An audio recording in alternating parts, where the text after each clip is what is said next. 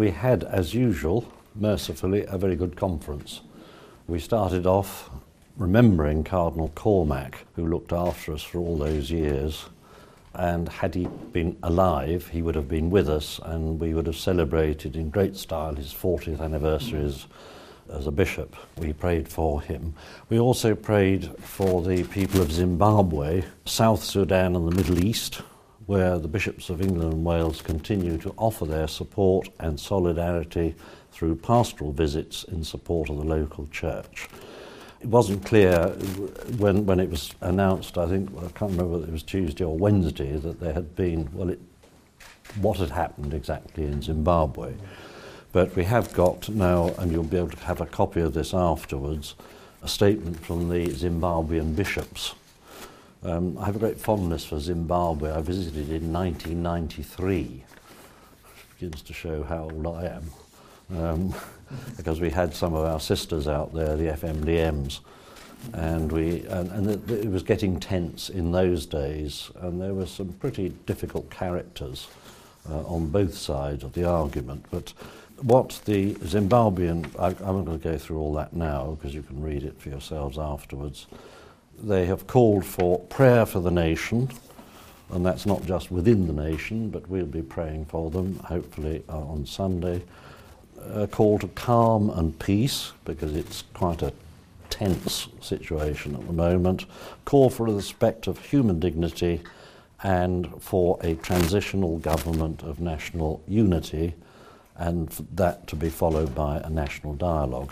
So we must do what we can to support them through our prayer in these coming days and weeks. As always, we discussed and discerned the way forward for the Church's mission and witness in this country. And in addition to updates on the activities of the Bishops' Conference through its various departments, we had a fascinating presentation by Father Hugh Allen, who has got the longest ecclesiastical title in the world, I think. It's Apostolic Administrator of the Falkland Islands and the Mission to the South Atlantic Sui Juris. But it was quite fascinating. It was pictures, largely, of the South Atlantic. That's the Falklands, the Ascension Islands, St Helena and Tristan da Cunha. And we discovered it took 6 days on a fishing boat to get from one island to t'other. The only one that's got an airport is the Falklands. But it was just simply incredibly interesting. There were very few people there. But, there are now some priests out there for the first time in a long time. So that's another thing we should pray for.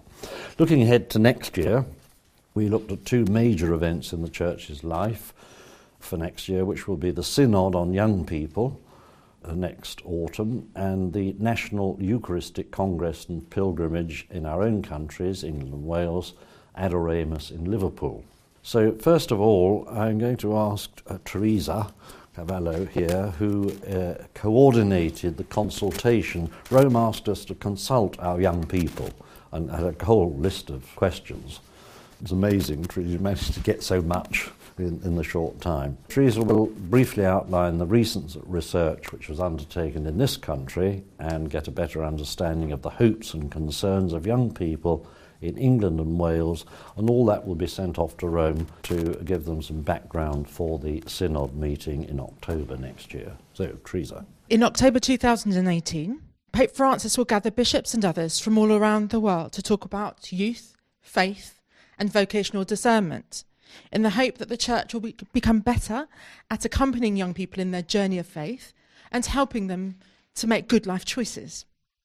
As a part of that process, we were asked to hear the voices of young people and put them in a report that would be sent over to the Holy See. And we're very glad to say that over 3,000 young people aged between 16 and 29, predominantly Catholic but not only Catholic, responded to that to the consultation. They had a lot to say, and we were very glad to hear it. Thankfully, you won't have to hear all of that now. I'd just like to share with you 3 key insights. When asked about their lives, it was evident that many young people expressed a struggle with knowing how to deal with a highly pressured and rapidly changing fragmented society. they expressed also the desire to move for the future, to reach for a future with hope. Therefore, to accompany them effectively, it's important for us to listen to their experiences and to convey not only what we believe, but why it's good news and how it can be a positive impact on their lives. Young people are asking for the Catholic Church in England and Wales to move towards a monumental change of attitude, orientation and practice. For youth-specific organisations, they're looking for a wide variety of high-quality and focused events that help them to see their lives in the light of faith. Whilst at local settings, such as in a parish, their desire is for community and for the community to show an interest, build relationships with them, and help provide opportunities for them to help others. Lastly, when asked how much they wanted the Catholic Church to help them make good life choices, over half of those responded frequently or always. Many young people are interested in vocation when seen in terms of God's call on every person's life and how to make good life choices. By developing a culture of vocation that values God's call on each person's life, it lays a foundation that will give young people the courage to consider the dream that God has for them. Thank you very much, Teresa. Now, there was also some discussion about the recent motu proprio on liturgy. Before that, Father Chris Thomas will just give us a brief outline of the plans for the Eucharistic Congress in Liverpool in September next year. Adoramus, the Eucharistic Congress, is an ecclesial event. What do I mean by that?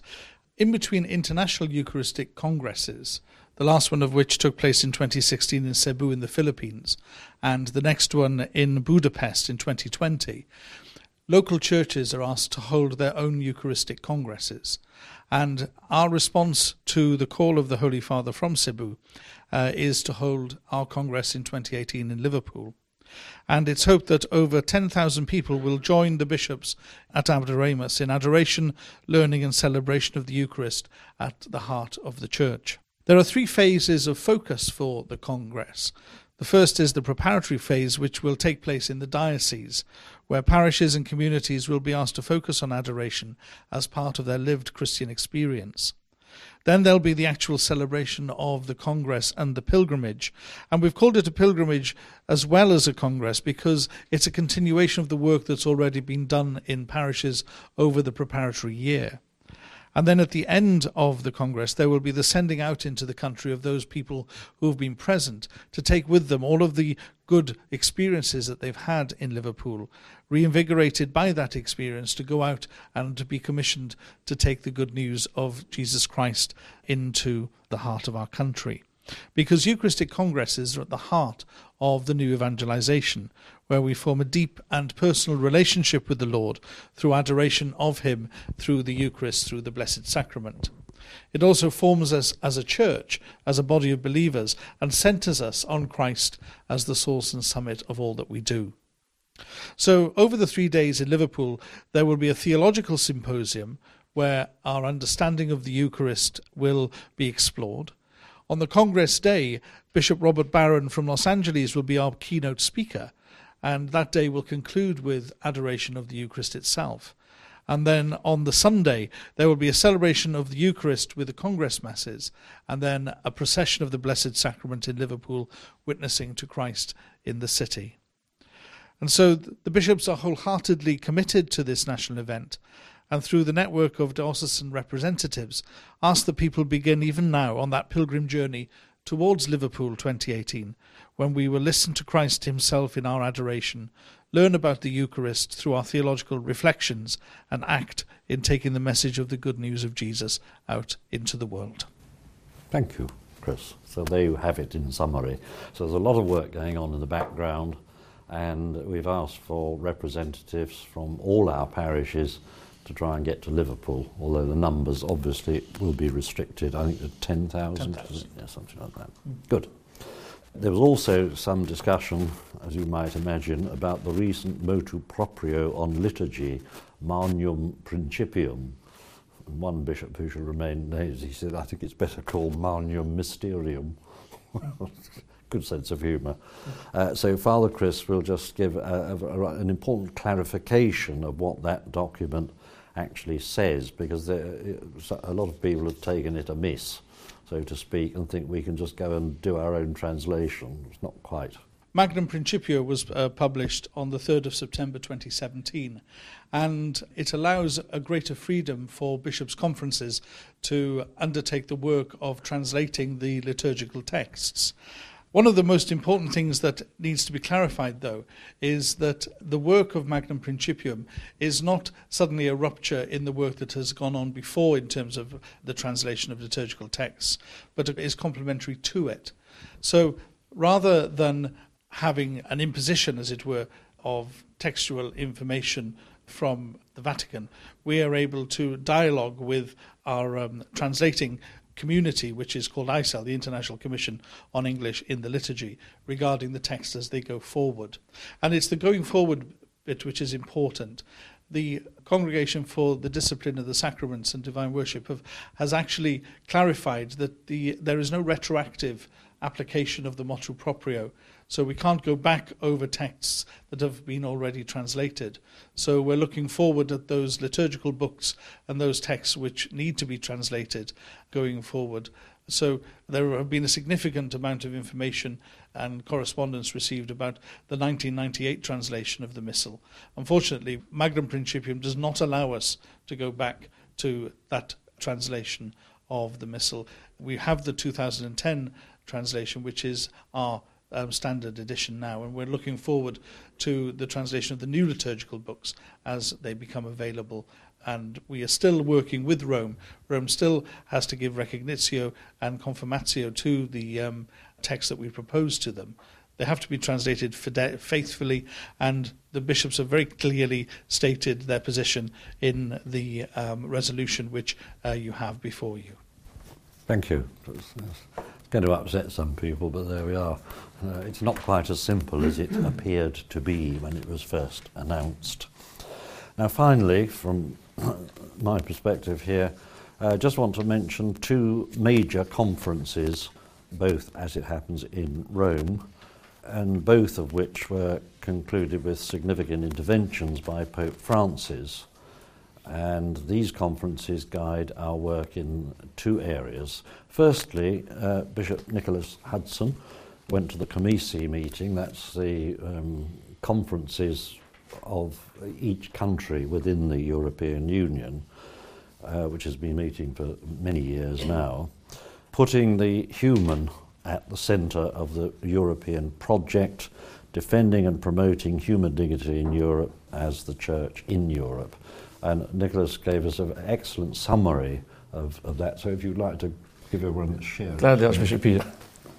Well, I was delighted to be able to attend the Congress Rethinking Europe, organised, as Archbishop Peter says, by Commissii, but also the Holy See as well. And I found it very striking, as we all, 350 of the delegates, we all had the privilege of a handshake with the Holy Father at the end. He said to me, "Keep the spirit of Europe alive in your country. Keep the spirit of Europe alive in your country." And for me, I knew that he was referring to what was really at the heart of the very inspiring and prophetic speech he'd given us, namely a plea to keep the human at the heart of all your concerns. We were a delegation of 7 people, and we certainly hoped that our presence and participation in the Congress would signal very much that although the United Kingdom may be leaving the European Union, we still remain very much part of the Church in Europe. And it was in the same spirit that we'd gone to Brussels a month before, a group of myself and 3 other bishops, to go and meet members of the European Parliament.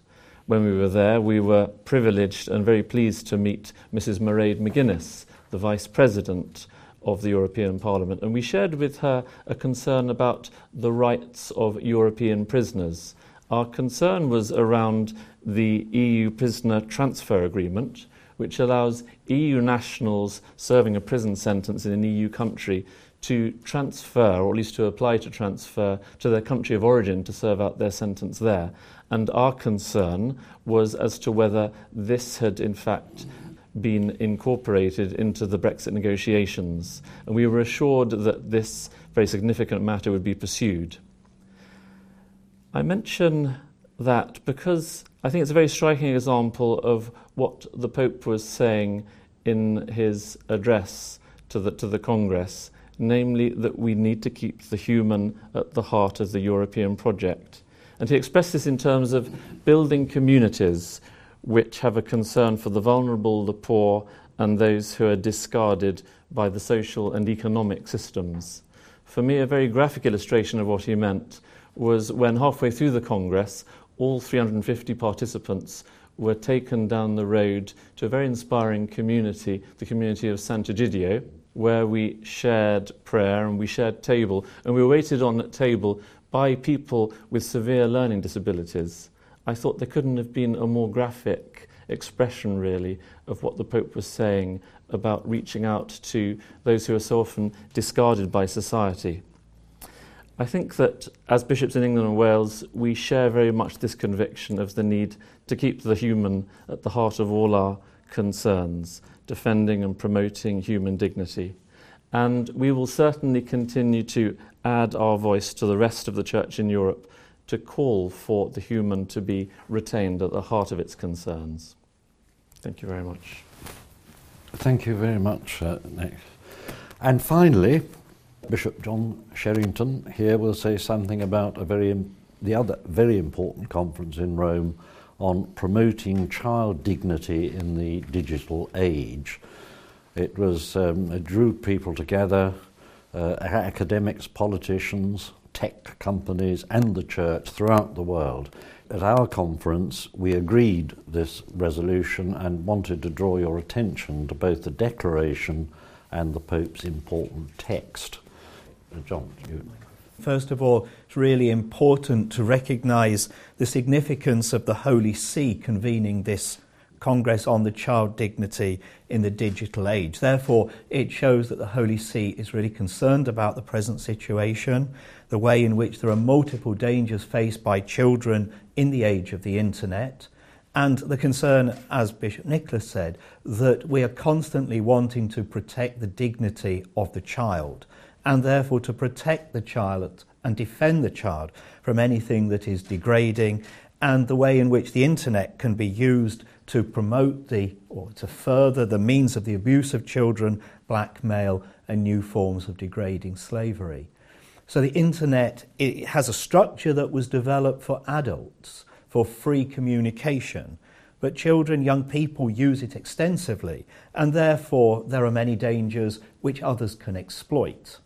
And we've heard very graphically about exploitation through child pornography, through images, through blackmail, through big business using it in particular ways. So it's significant that the Holy See held this conference, and I do commend to you the statement of the bishops, the resolution, and also the whole statement that came out from that conference and the way in which the Pope addressed it.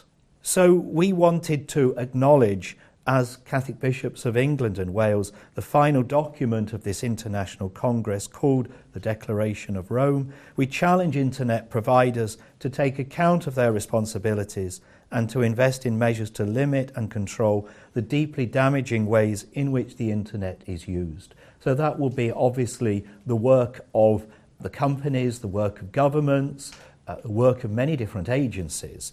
But the voice of the Catholic Church in this, bringing together experts for this conference, is to promote and defend the dignity of children in the digital age. Thank you very much.